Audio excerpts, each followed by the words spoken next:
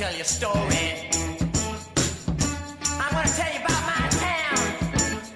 I'm gonna tell you a big fat story, baby. It's all about my town. Yeah, down by the river, down by the banks of the River Charles. That's what's happening, baby. There's Bergeron on one-timer. Save Romer. Rebound loose on the top of the crease. Red Sox score! Bergeron! Bergeron! In Game 7! And the Bruins win the series! Bases loaded. 2 out. Hard hit into right. Back at the wall. Tie game! Big Poppy! The grand slam! Anything's possible. Anything's possible! Lynch in the backfield. Russell looks, throws inside. Oh my God! It's picked off at the goal line. It's picked off by Gus Butler. Intended for Lockett at the goal line. Oh my word! With 20 seconds left. But I love that dirty water. Oh, Boston, you're my home. All right, this is episode 5 of B&E Boston Sports Radio. Today is November 3rd, 2021. My name is Brendan Kelly, and I'm joined today by Ethan Hurwitz. We had another mic trouble there. I apologize for stopping the segment and going back, but we're going to get right back into it. Red Sox Nation unfortunately lost Jerry Remy this past weekend. After being a part of the Red Sox organization as a player and a broadcaster, Jerry Remy became pretty much the biggest fan favorite and one of the greatest announcers in our lifetime. He's won countless awards, such as Massachusetts Broadcaster Hall of Fame in 2017. He won Favorite Sports Announcer in Massachusetts in 2004, and countless other awards. And I prepared a short statement about him just so that we could, honor his time with the Boston Red Sox and the impact that he had on all of us. Jerry Remy was a fan favorite and one of the most well-known and respected men in relation to the Boston Red Sox. Remy brought a level of excitement, knowledge, and humor to his broadcasts. He had an effect on so many and made listening to Red Sox games a pleasure. His impact on the team and the fan base will not be forgotten, and his legacy will live on through Red Sox Nation forever. Rest easy, Remy. I didn't know if you want to add anything to that, Ethan. I think you hit on pretty much everything. You couldn't really describe the type of announcer he was. He was just one of those easy-go-lucky, literally would just talk about random stuff instead of actually talking about the game. I remember his tooth fell out in the middle of it. He spent like half an inning trying to put it back in. The infamous pizza incident, the dude in the Pats jacket throwing the pizza, and him, I think it was against the Astros like years ago with Don Orsillo, and he just kept mispronouncing every single name, not even on purpose, just on accident. Yep. And Orsillo just kept making fun of him. But I mean, like, he just it sucks. This might sound weird, but it sucks because he's now gone and you're never gonna hear him announce a game. But it also means we have to hear more of Dennis Eckersley in the Red Sox booth, and I can't stand him. Yep, his impact on the fan base. I mean, in my entire lifetime, he's been working at NESN since 1988, and from 2001 to 2015, him and Don Orsillo were heading up the Boston Red Sox broadcast. So just having that figure for all the games, whether it's in the summer break or just any of the postseasons. He was part of the team and the success we've had in the 2000s and the 2010s, and he's one of those guys that we'll talk about for a long time. And I'm sure that when the highlights are talked about in the future of the past Boston Red Sox success, you'll be like, "That's Jerry Remy, what a legend!" And he won't be forgotten. I would not be surprised if they do some kind of tribute to him, either in one of the broadcast booths or somewhere at Fenway. They're totally going to do something on like the first day of at least their first home game next season. Or put up like a little memorial in the press box. I don't think they would retire number 2 for him, but they definitely he wasn't like that good as a player. I think he had one All-Star appearance, which is his first season. I don't even know if he came with the Red Sox. I think it was. I know he played with the Angels too. Yeah, I think it was his first season. I know he had like 7 career home runs, and no, especially because Bogaerts is still weighing that number. They're not gonna, because like Bogaerts is making a case that he could have number 2 retired, right? Exactly. Like it's a difference when they were about to retire Wade Boggs as number 26, and Brock Holt was wearing it. And they're like, hey, Brock, can you change from 26 to a different number? Because Brock is not going to retire 26. No. But the fact that you have a player that's on the field better than Jerry Remy, I don't think there's a need for that. But I think like what a lot of teams do is like they'll, like what the Celtics did, right? They retired like Losky. Like they could put like a little Remy thing in the. I'm the sure corner of the they'll field. honor him in some way. Yeah, there's going to be something. And his contribution as a player is definitely overshadowed by his contribution in the broadcast booth, and it's something that, I'm sure they'll put out some of his top, highlights as an announcer and all that. And seeing him throw out the first pitch during the playoff game a couple weeks ago was definitely amazing to see. And it was a nice way for him to, kind of say his goodbyes to the fans and being able to, do that in front of a packed crowd, especially with the circumstances we've been in with, COVID and all that. So that's been great. Jerry Remy, rest easy, man. Your contribution to the team, the fan base will never be forgotten. You're the greatest, and we'll see you soon. So I'm going to go to a quick break, and then we're going to come back and hit on the rest of our topics. Thanks for staying with us today.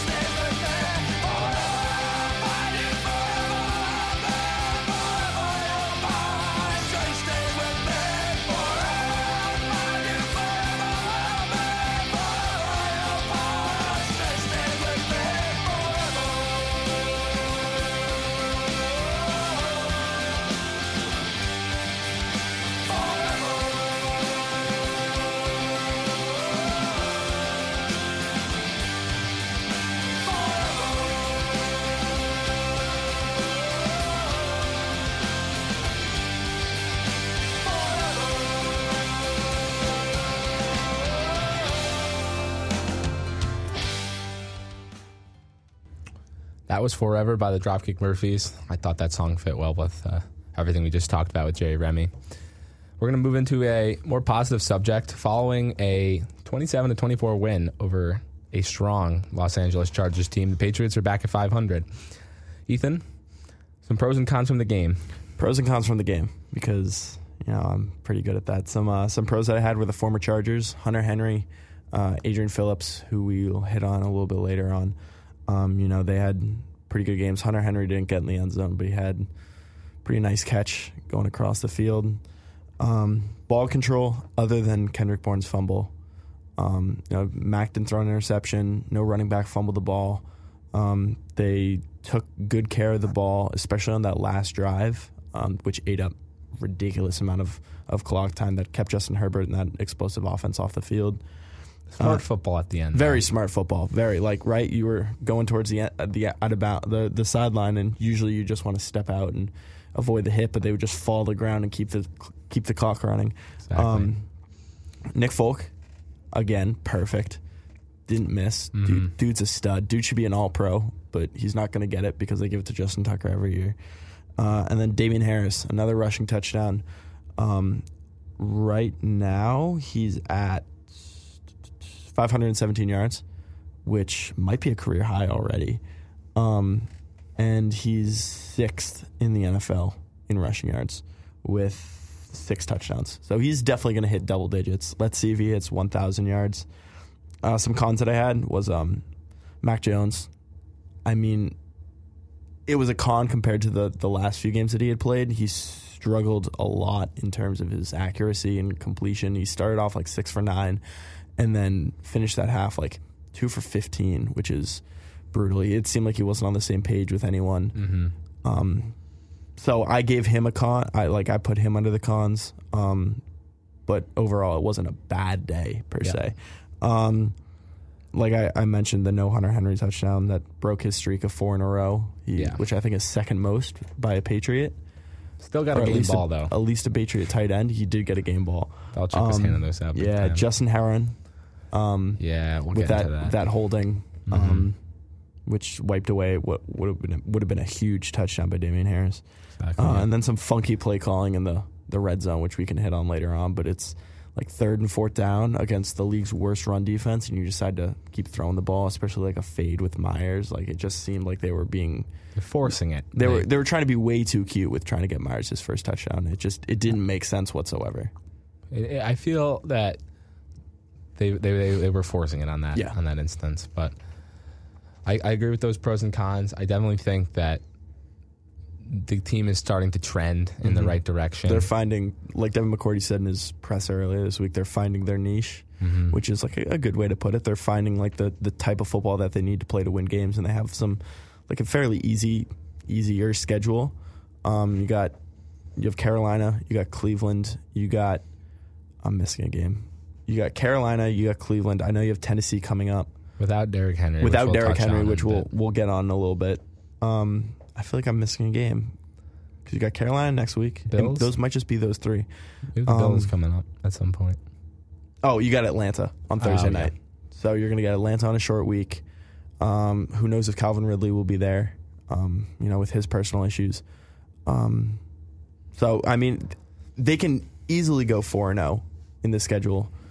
And I tweeted out today that by the end of this week, they could be the 5th seed in the AFC. If it just... Like, they just got to keep winning, and so they're back at 500, and it's got to feel good for them. I agree that, moving forward, it's time to capitalize on these games. Going into Chargers week or Panthers week, we'll get into. But there was no moves made at the trade deadline, so this team that we have, this roster that we've constructed, this is it. Yep. Like, unless we bring in any free agents, barring some waiver movement, cuts, injuries, but this is the main core of guys. You're not bringing in anyone special, and it's a good thing for the players to know that they have the coaches have trust in the roster they have, and part of it might be they don't want to give up draft capital. Yeah, they're not very loaded in terms of like multiple seconds, multiple thirds. They have like multiple like fifths, but that's not going to land you like an Odell Beckham type player. So I feel like they just want to stay pat and then just play the season how it is. And maybe if they want to explore a trade later in the offseason, they can do that. Exactly, yeah. But having this roster moving forward, I'm comfortable with it. I'm not going to say I'm ecstatic because obviously there's improvement that could be made in the offseason. But moving forward, if they're able to overachieve with what they have now, then that's completely fine. I want to get into the run game. You said Damian Harris was a pro, and he's continuing to trend in the right direction. Having those runs called back was definitely frustrating, and you could see it. They were showing him. You could see it, the emotions on his face. Because I believe it might not have been back to back, but he did have two like calls that he was like, dang, like I Yeah. had like Yeah. I was like He I was going bursting through like, the hole, and he yeah. had a good chunk of yardage there. And it's definitely frustrating because those are the type of plays that win you football games. Like we fortunately came up on top, giving up like a late kind of crappy touchdown in the end zone there. What's his name? Jalen Mills Jalen getting Mills getting mossed. mossed. Yeah, big time. The secondary is kind of a concern in my eyes. Not the worst part of the team, obviously, but there are times where I'm worried that they're going to be able to get a stop when they need to. Yeah. The front seven I'm comfortable with. Barmore, Lawrence Guy, obviously Judon. They have Kyle Van Noy. Hightowers looked all right. Bring back Jimmy Collins. It's the secondary isn't awful, but we lose down. It's just not very deep. Yeah, you lose Jonathan Jones, Miles Bryant, who hasn't really played a full season as a starting NFL secondary. He gets put in that big role, and I'm not saying they can't succeed, but that's the part of the team that makes me a little nervous moving forward.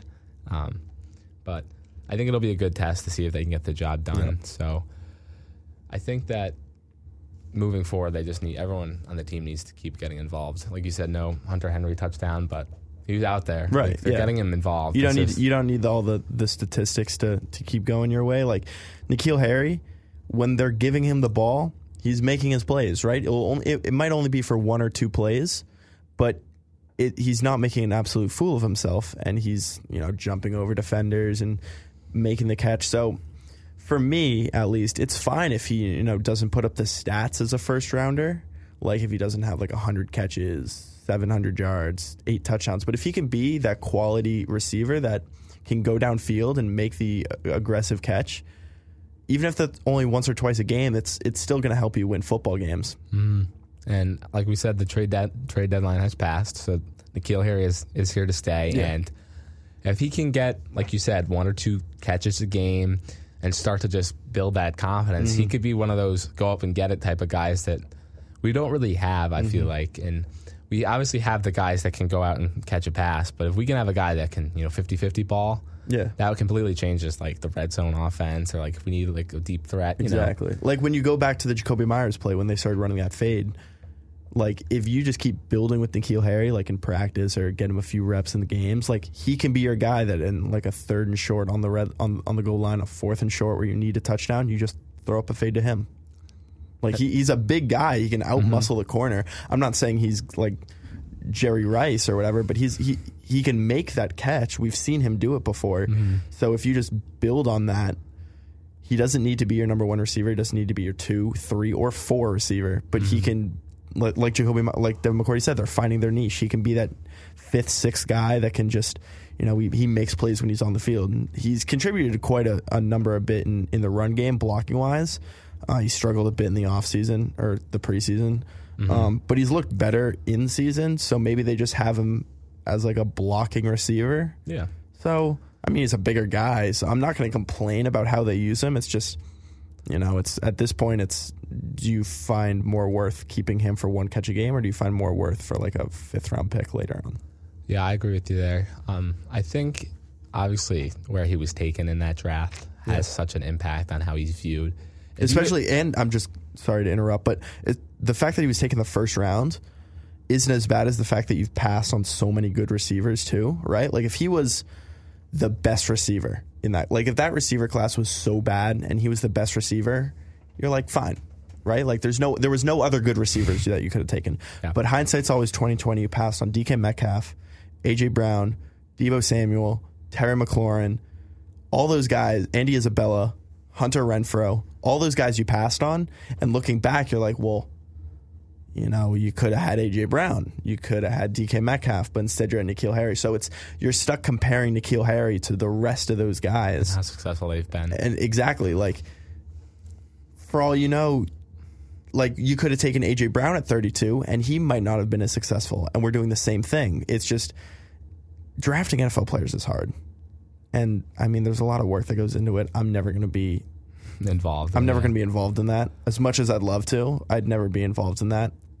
It's hard to. It's like every team hits and every team misses. It's just we missed on a 1st round pick. It happens. It's just It just happens a lot with Patriots and the wide receivers. It does. It's wide receivers. Bill Belichick struggles to draft wide receivers, but I mean, he's been able to get receivers, whether it's free agency, undrafted free agency. You know, we got Edelman in the 7th round, Troy Brown in the 7th round, Wes Welker via trade, Randy Moss via trade, Danny Amendola in free agency, Hogan in free agency, Mitchell in like the 4th round.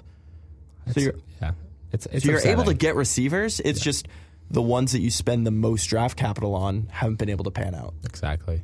And it's unfortunate because, you know, he has it on him. And we're sorry that we got into this big N'Keal debate. But, like, N'Keal is such a player that, like, you know, who knows what could have happened. Because, you know, you could have, like, if you think about it, when he joined the team, you know, Brady was still here. And there's, like, all these reports that Brady never really trusts, like, young receivers. You know, he has to build that connection with them. But you can't look at, like, one, you know, missed draft pick and just, you know, blame Bill Belichick forever, because he's found gems and he's turned guys into these like superstars that weren't supposed to. So it's all right. It's one guy, but like I said, moving forward, he'll be around. He requested the trade. You know, I believe it was before the preseason, right, or like during training camp, during the summer. I remember it had to be before the preseason, because there's no way he's going to request in the middle of the preseason when he's trying to like make the team. Exactly. So he'll be around. Like I said, they're not going to be able to make any big, you know, splash trades at this point or anything. So moving forward into the Panthers week, it's very exciting just because they're sitting at 4-4. Another team that they kind of started in the opposite way. You don't really know how good they are. They started off really well, and now they're fizzling out, playing very bad. Yeah, and it's kind of the opposite of what the Pats. Exactly. Which is interesting to see, because we're both at this point where they're like on the downhill and we're hopefully on the uphill. Yeah. So it'll be a good game facing off against former, you know, star cornerback, defensive player of the year, Stephon Gilmore, who will be probably shadowing Myers. Maybe? My guess would be Myers, just based off of like on the depth chart. But I mean, it also could be like they could cover Aguilar, because they use Aguilar as like the deep guy to take off the safety. I don't know if they're going to want to do that.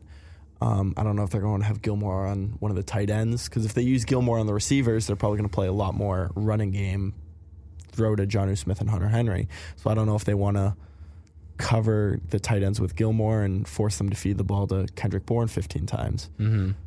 So I mean, my guess would be Myers.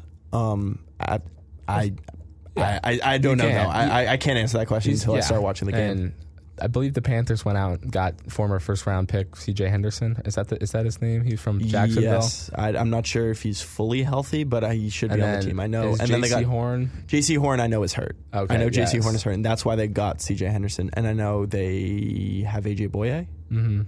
So I mean, they have a good cornerback room, but you know, the rest of their defense is, I mean, it's all right. Yeah. They have a good Jeremy Chin and Brian Burns. Like, they have a good secondary. It's Brown. just they have some big names. Yeah, some young. You know, I wonder how Mac's going to react to going against Gilmore for the first time. That'll definitely be exciting. Yeah, I know they didn't really get a chance to, you know, go at it during training camp because Gilmore was, you know, on his own most of the time, and I think it'll be a good test for Mac just moving into this week, knowing the significance. We always say this, but it's not necessarily a must-win type of game, but it would be nice to get it moving on and keep building that momentum. Yeah, something I usually say about must-win games is I'm like, it's not a must-win game, but it's going to be a whole lot better if you win than if you lose. I guess that's the case in any game. But, you know, if you lose, then you've just put yourself in a hole where, you know, the Chiefs are now ahead of you. I think the Chargers have like a game and a half ahead of you. A lot of the wild card teams that are fighting for those 5, 6, 7 spots in the AFC have now caught up to you. Whereas if you win, you're above 500, and now those teams are chasing you. So now you control your own destiny. And I feel like once you fall behind, and then you got to start relying on other teams, it's not good. So it's one of those games where it's not a must-win game because it's not do or die, but you got to win if you want. Like, you got to show out against the teams that you're supposed to beat. In a game like this can be such a boost to the morale or a blow to the morale moving forward, especially with, you know, we beat the Jets. We beat the top seed, like, strong Chargers team. You know, they get this momentum. Go in, take care of business against the Panthers. Then I believe it's next game against the Browns. Is that correct? It should be, I think. Yeah, we got Browns and then Atlanta. So if we can get a win this week, which I have confidence that they will, especially with Sam Darnold hurt or might possibly be out for the game. I know he got. Did he leave? He left the Panthers game early. I think he only left for a snap, but he got crunched. So we'll see how his how status healthy he is moving in. But moving past, I'll go a little bit of a preview for the week ahead after the Panthers. The Browns are having some drama with inside the organization. Yeah. You know, people aren't really a big fan of Baker and like his, you know, whatever. But we'll get into that next week. Mm-hmm. And then I think for just for the Pats to continue moving forward in the right direction, Mac keeps developing. Yeah. He didn't have the most amazing game against the Chargers, but he was able to come out on top. Right. I would rather have him perform like that and win than throw up like 300 yards and lose. Is there anything else you wanted to hit on for the Pats before we went to it? Probably Adrian Phillips. Yeah. Adrian Phillips had a fantastic game. Probably one of his best games as a Patriot. He's already... He spent like 4 or 5 years with the Chargers organization and had 5 career picks, and he spent a year and a half with the Patriots and already has 5 picks. Touchdown, first defensive touchdown of the year for the Pats. Very exciting to watch. Very exciting. You know, game winner basically. Pretty much. So I mean, I gave him my player of the game. You know, he's one of those guys that he was covering Eckler for a lot. He can cover those receiving backs that can also just run the ball. He can play in the box. He can play out, and that's probably gonna be important when it comes down to this week when you have to go against Christian McCaffrey, especially if you have PJ Walker going. He's probably going to want to rely on, he's not going to want to throw the ball down 60 yards or 60 times. So if he's probably going to find a lot of giving it to Christian McCaffrey, throwing to Christian McCaffrey in the flats with those angle routes that are unstoppable in Madden. You know, those wheel routes. Oh, yeah. So he can, you know, cover Christian McCaffrey, and play in and out of the box. And I think Kyle Duggar's like a bigger version of him. So if you got 2 guys that can sort of like shadow the run game, he should be able to have like a build of how well he's playing. And he got AFC Defensive Player of the Week for his performance last week. So I think he was the first Patriots player, or at least the first Patriots DB to get it since 2010. Wow. It's a great stat to include. But yeah, like you said, he was probably the most impactful player. Yeah. In the game last week against the Chargers. And like I said, the secondary is a little shaky right now, but we do have a strong mix of safeties, and having, like you said, Phillips, Duggar, you know, and then obviously Devin McCourty, who has that veteran presence. Having that versatility in the secondary, especially in that aspect, is going to help us out moving forward, and they're going to have their work cut out for him.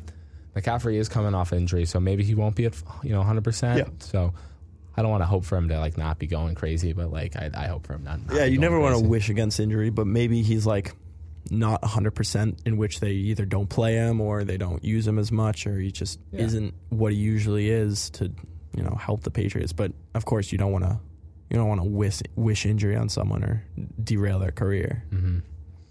But it's very exciting having the Patriots start to look like the team that we're hoping that they'll be. Starting off the season, they've had close games, and it's starting to look like those games that they could have won. Like, people never believed it. Oh, the Patriots, you know, aren't whatever, but they're starting to look like a team that can upset these, not even upset, but compete with these high-level teams and really make a name for themselves in the AFC, especially with how the standings are this year. It's very interesting to look at the possibility of the Patriots, like you said, moving into the 5 seed. And starting to become not a powerhouse, but a team that can make a name for himself. On First Take the other day, Stephen A. Smith doesn't believe the Patriots have it yet. One of the other analysts, I don't know his name, whatever, he was fully sold on it. And as a Pats fan, I'm not completely sold on the team's chances of making the playoffs yet. And even if they do as a wild card, you know what I mean? Like, I need to see more before I can make that assumption. They've won 4 games, and 3 of those have come against the Jets twice and the Texans. Yeah. So when you end up playing the Bills twice, when you're going to end up playing the Colts, the Titans, that's when you're really going to find out your team. Like, you can say, oh, well, they were 1 play away from beating the Cowboys. They were a field goal away from beating the Buccaneers. They still lost. Yeah. So they didn't make enough plays to win those games. So You know, when you face those good teams and you can string together wins, like great, you beat the Chargers, now you beat the Titans, now you can beat the Browns, now you can beat the Bills. Then that's when you're going to start getting sold. That's when we can start to become Right, when you're like, okay, this team is actually for real. But now they're still at 500. Like, you can still finish pretty bad. You know, but they're now have an easier part of the schedule in which Mac is settled in. They can win a lot more games. You still got games against the Jaguars and the Dolphins to finish. So if you need like 2 games to like, let's say you're week 15, or how many weeks are there? 17, 18. You're week 16, and you're like, oh, well, you got to win out or else you don't make the playoffs, and you play Jacksonville and Miami. Like, hopefully you're in a position where that doesn't happen, but you have an easier back end of the schedule where you can be able to be sold on the team more than you have been on the first. Exactly. And it's one win against a good team. And as much as we want to be like so excited moving forward, you know, show us some more. And like you said it perfectly, moving forward, build that momentum, get those wins. Then a couple weeks, probably after Thanksgiving break, after Christmas, you know, before Christmas break, we'll start to be like, okay, this team's got potential. They can go, you know, do some damage in the playoffs. I wanted to ask you, if you were going to pick a player or just a side of the, you know, offense defense for this upcoming game against the Panthers, who do you think is going to contribute the most to getting this win, or, you know, pushing us in the right direction? Offense, I'd probably say it's tough just because you don't know the scheme they're going to run, or if they're going to be a pass heavy. I'd probably say, I want to say, as much as it pains me to say, I want to say Brandon Bolden. I don't know why, but he's like your receiving back now. He's your James White. And I've been trashing on Brandon Bolden for quite a number of times. And me and him have had a number of conversations. And he's a very lovely guy. Like, he's a great guy, but it's just, I wonder why he gets as much playing time as he does. But I think, you know, he's going to have the ability to play in the passing game. He can run the ball. But you know, he's a change of pace from Damian Harris. So if the Panthers front seven tries to key in on that, maybe you throw in Bolden and you throw him out wide and he can catch a pass. So I mean, I'm not going to say he's at the best game, but I'm going to say he's probably like an X factor type player where you can rely on him. You know, sort of like a Rex Burkhead, where you can get him out in the passing game, give him the ball in short down situations, to sort of just confuse the defense, to try to take the ball away from the secondary, and just give him like those short passes. And on the defense, probably Lawrence Guy. You know, the Panthers' offensive line isn't great. You know, he had a sack last game. He started off the season pretty slow, but he's slowly been ramping it up to like the pace that we've seen him in the years past. You know, it's everyone focuses on Judon and Uche and Van Noy and Hightower and Devon Godchow and all those players, but Lawrence Guy has still been here. He's been a team captain. He's been a Pro Bowler. So if he can just continue to get that, and again, if they're like, oh, well, should we cover Barmore? Should we cover Judon? Should we double team Judon? Should we cover Uche or Van Noy or Collins coming off the edge? Well, you still got Lawrence Guy right in the middle of the field. So my guess would be, I know they're sort of out of the box, but I'd say Bolden and Lawrence Guy. Those are good picks. I'm going to go for the obvious one for the defense. Yeah.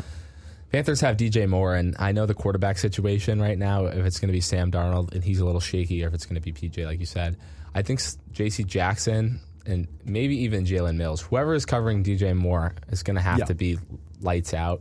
He's their number one option. Like, I know they're going to have McCaffrey back, and they might be able to go to like maybe Robbie Anderson or like any of the other guys they have down there.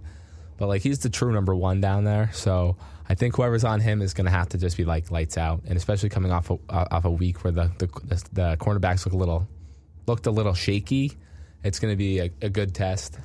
And then for offense, I don't have anyone particular. I just think the tight ends need to get involved. Yep. Either one of them would be fine with me. Just like you said, they're going to be shadowing the wide receivers most of the game. Jacoby, Bourne, Aguilar, maybe Nikhil, any of those guys. So if we can get them open like over the middle, or a little like fake screen or some kind of play where the tight ends are involved, I think that'll be the best case scenario to get some easy yardage, and then, you know, keep the run game going strong. And I hope the offensive line holds up. I like the combination we have right now with Karras playing left guard.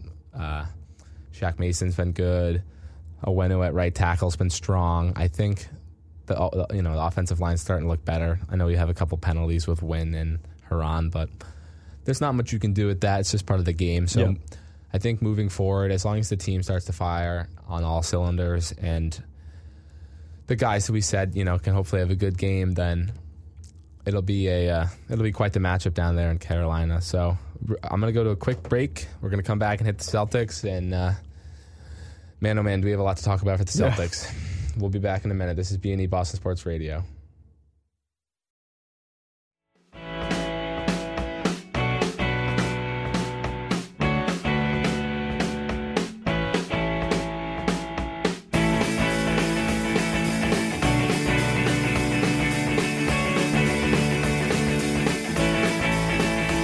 In many ways, still miss the good old days.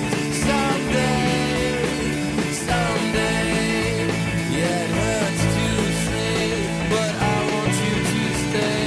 Sometimes,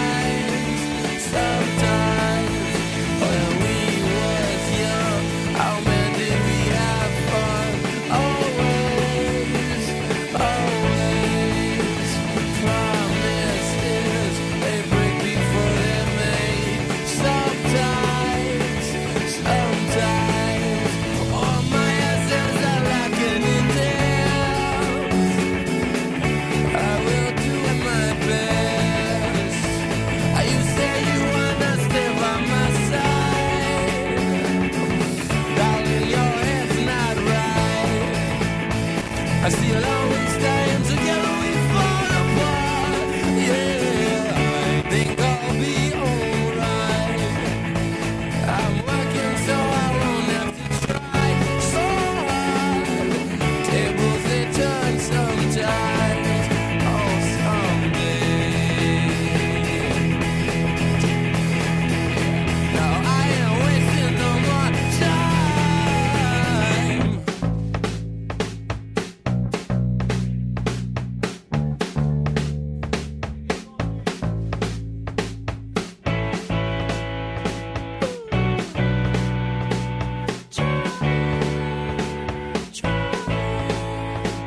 Now my fears, they come to me in threes. So sometimes they fade, my friend. You say the strangest things I find. Sometimes all my essence are lacking in depth. Say I will try my best. You say you wanna stay by my side, darling. Your head's not right. I see you'll always stay, and together we fall apart. Yeah, I think I'll be alright. I'm working so I won't have to try so hard. Tables they turn sometimes. Oh, someday.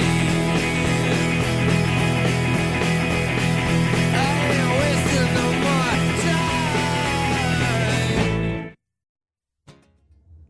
That was Someday by The Strokes. Pretty upbeat song for this week. The Boston Celtics Are not upbeat. Not at are all. not on beat this week. No. After a tough collapse against the Chicago Bulls the other night, a game that I was at and I will get into.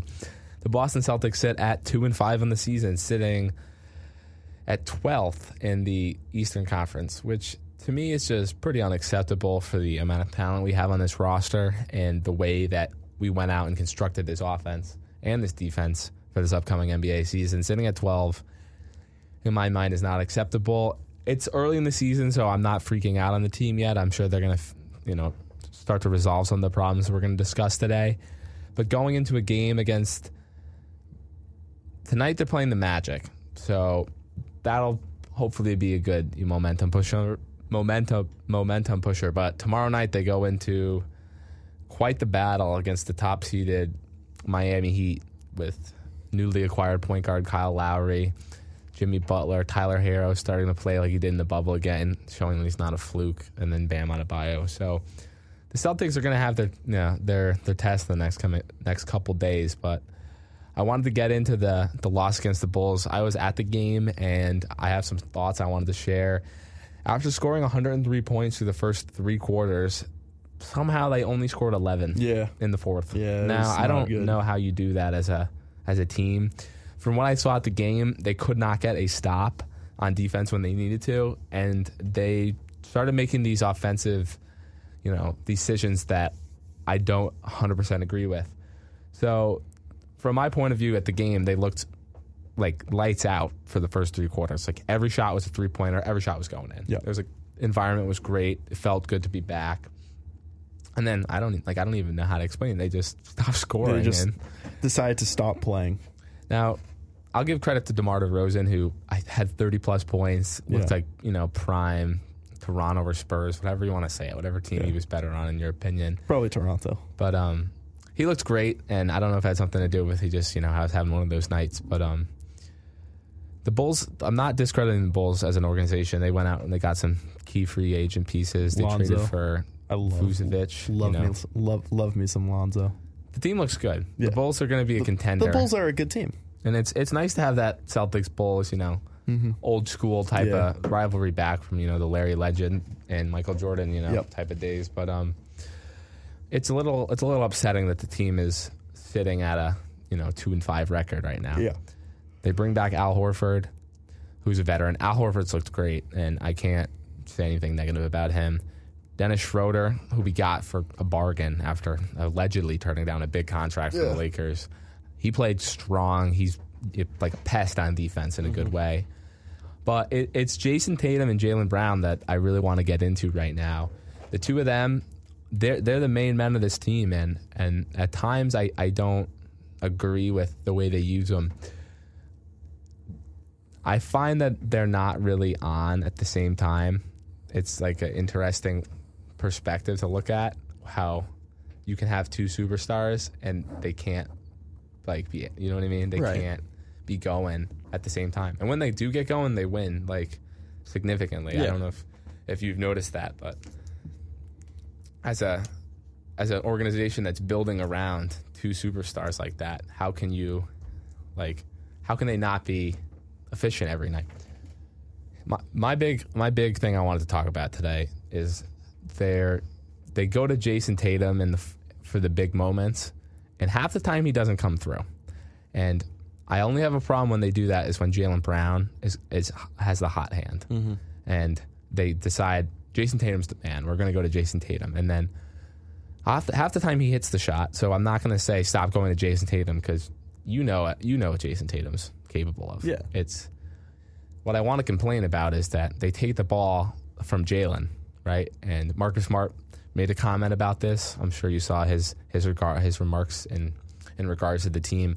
He said something about how the opposition, they know they're going to Jason Tatum and Jaylen Brown in those final moments, so the other team just ends up guarding those guys. And you have to have another option like that. It's like with the Pats, if they only threw to Hunter Henry in the end zone, who are they going to keep? Who are they going to go cover? Right, Hunter Henry. Yeah. So the way I look at it, we should not be forcing the ball to Jason Tatum for the last shot every time. And I'll say the same situation with Jaylen Brown. But recently, Jaylen Brown's been the best guy on the team, and Jason Tatum has been kind of having a down year at the start of the season. So if I was the coach, and I know that they just brought in a whole new coaching staff, and that the team's, I'm sure, is still getting used to the adjustments in the organization, but I feel that they gotta just, whoever's having the hot hand that night, just keep going with them. You know what I mean? Mm-hmm. You shouldn't be forcing Jason Tatum to be the man. Yep. And if Jaylen Brown's on, go to Jaylen Brown as much as you can. And I don't know if it's going to cause problems within the team, but I keep watching Jaylen Brown stand there at the ends. Yeah. He's just chilling. Yeah, he's just chilling. That's a good way to put the situation into perspective. But how can you, as a coach, be no, yeah, it's fine. Let me take the ball away from my player that's having the best season so far. Yeah, he's having the best season on the team. He's also playing the best most games. How can I be all right, here's the play, go to Jason Tatum? Yeah, I understand. That's nothing against Jason Tatum. It's just you got to feed the hot hand. It's frustrating as as a fan to watch because you're like, okay, like Jaylen Brown's on. Yeah. Like, why is he not doing this? But I agree with Smart's comment. I'm hyping up Jaylen Brown right now, but I feel like he's kind of getting like pushed to the side when it comes to closing out games and stuff. And we've talked about this controversy that the media has created between the two of them. You know what I mean? They can't play together. Yeah. If this continues to be the way that they draw up the plays, I don't think Jaylen Brown's going to want to be like on this team anymore, right? And like then you got to start to see like, I don't want to have to pick between the two of them because like if they work together and they can like feed off, like, you know what I mean, bounce off each other, that's unstoppable for the next 5-10 years. So I don't know if you wanted to add anything in regards to that. Jeff Clark, who writes for CelticsBlog.com, said straight up in his article today, this team is bad. And then there's a paragraph that stood out to me. There he's like, where is it? Quote, if you had told me in preseason that Tatum and Brown would be averaging over 25 points per game, Horford and Rob Williams are contributing, and Grant Williams is having a solid bounce back season, plus Devin Schroeder is playing. Yep. I'd be pretty happy with that, but context is everything, and everyone has struggled to right this ship. And the team has the personnel to be a good defensive team, and you know, it's the team just chooses when and when not to be gritty on defense. Like sometimes they'll just be like, oh yeah, we'll all fall on the ball and we'll hustle and whatnot to try to get this, like the Marcus Smart type. Oh, let's just dive and try to draw fouls. And then sometimes you're just like, no, like you said with Jaylen Brown, they're just chilling. Like they don't do anything. It's infuriating because then the teams will just get hot and then you miss a basket or two and then teams will just put up 12 points on you and in a blink of an eye. And then at that point now you're instead of it being a 1-point game, now you're supposed to come back from 10 points, and now it's just the ball just keeps rolling and rolling and the snowball keeps getting bigger. And you know, usually NBA teams, it takes around like 20 games is sort of like the threshold to see if like if a team is good or bad. Yeah. So we can revisit the topic in how many games have they played? 7? 7 games. We can revisit the topic in 13 games to see if this team is actually really bad or you just struggled off the ship with a new coach. But you know, from the looks of it, this team is a struggle. But I mean, like a lot of the teams in the NBA so far, the Bucks haven't started well. The Suns haven't started well. So I don't know if it's just like you haven't found your groove yet, or this team's actually bad. But you know, I'm gonna give them the benefit of the doubt and say maybe they're just starting off slow, just new coach, new scheme.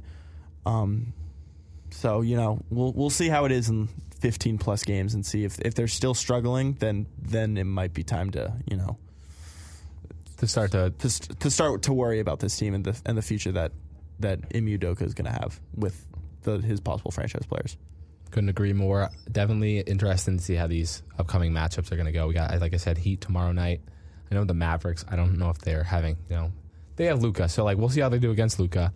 And then we have the Bucks and the Raptors. Raptors, beat us up last time we played them. So moving forward, like you said, we need to see how they play against these, how these other teams and these other tests that they need to go through before they can determine if like they're going to make any moves.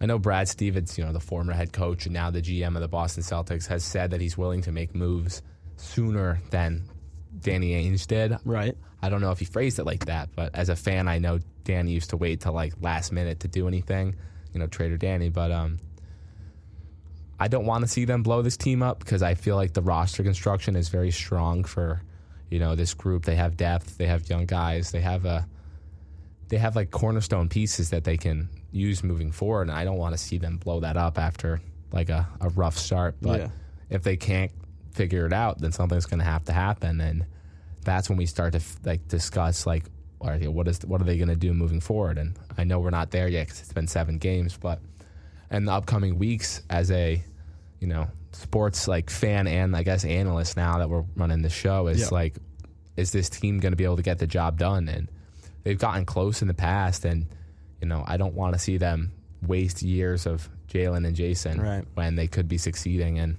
you don't want to look back in like 15 years, 20 years, and be like, oh, they were the Allen Iversons of our generation, right? Exactly. Like they were superstars and they were fantastic, and they potential put up all these points and perennial Hall of Famers, perhaps, but they couldn't get the ring. They were so close, and they couldn't get that championship. And then people will just look at you different, right? Like, would you rather have the same stats, or would you rather have like better stats and no ring, or slightly worse stats and a ring? Like, you would rather take the ring, and it'll be used up in conversations. And you don't know if, with the era of building super teams and whatnot, you don't know if Tatum's going to want to join a team with a more organized championship caliber roster. You don't know if Jaylen Brown wants to do that. You don't know if both of them want to do that, and then you're just stuck. You rebuilt for quite a number of years to get into the position that you're in right now, and it's just not panning out. I mean, 2007 was our last, let's say, successful season with at the championship, and like you said, we traded Paul Pierce, Kevin Garnett to the Brooklyn Nets to get these draft picks that turn into Jaylen Brown and Jason Tatum, and there's no rebuild option, right? And like from like 2010 to 2013, you were atrocious, like terrible. And then you get Isaiah Thomas, you slowly get better. You get the you play like Al Horford and the Hawks in like the first round, like when they won like 70 games and like that ridiculous team. So I mean, you started to get better, and now you're like right there. You're right on the edge where you're like perennial Eastern Conference champions, where you can just get to the Eastern Conference Finals every year if you have a good season. But they haven't been able to take the step to get to the championship, right? It's always fell apart, one shot away. End, it's fourth quarter LeBron, collapse. like, It's LeBron. It's Bam Adebayo's block. It's something. We're tired of it. And it's just you're right there, and you just haven't been able to capitalize. I agree with you there. I think the Celtics they need to figure it out sooner rather than later. Right, they have the pieces to do it. It's just, can they do it? Exactly. Before we wrap up, this is the last segment in regards to the Celtics. Jason Tatum has publicly talked about him and Bradley Beal wanting to become a teammates, and I can't stand that right now because you have Jaylen Brown, who is quite honestly could be better than anything Bradley Beal. You know what I mean? He's much younger, he has more potential, and I just want to go on record saying why are you talking about that right now? I know they're buddies, they grew up together, you know what I mean? They got that family connection, whatever. You know what I mean? Just focus on your superstar wingman you have right now, Jason, and then you'll be able to succeed with him and whatever. And if it doesn't work out, then maybe they'll blow it up and go sign guys in the offseason like Bradley Beal.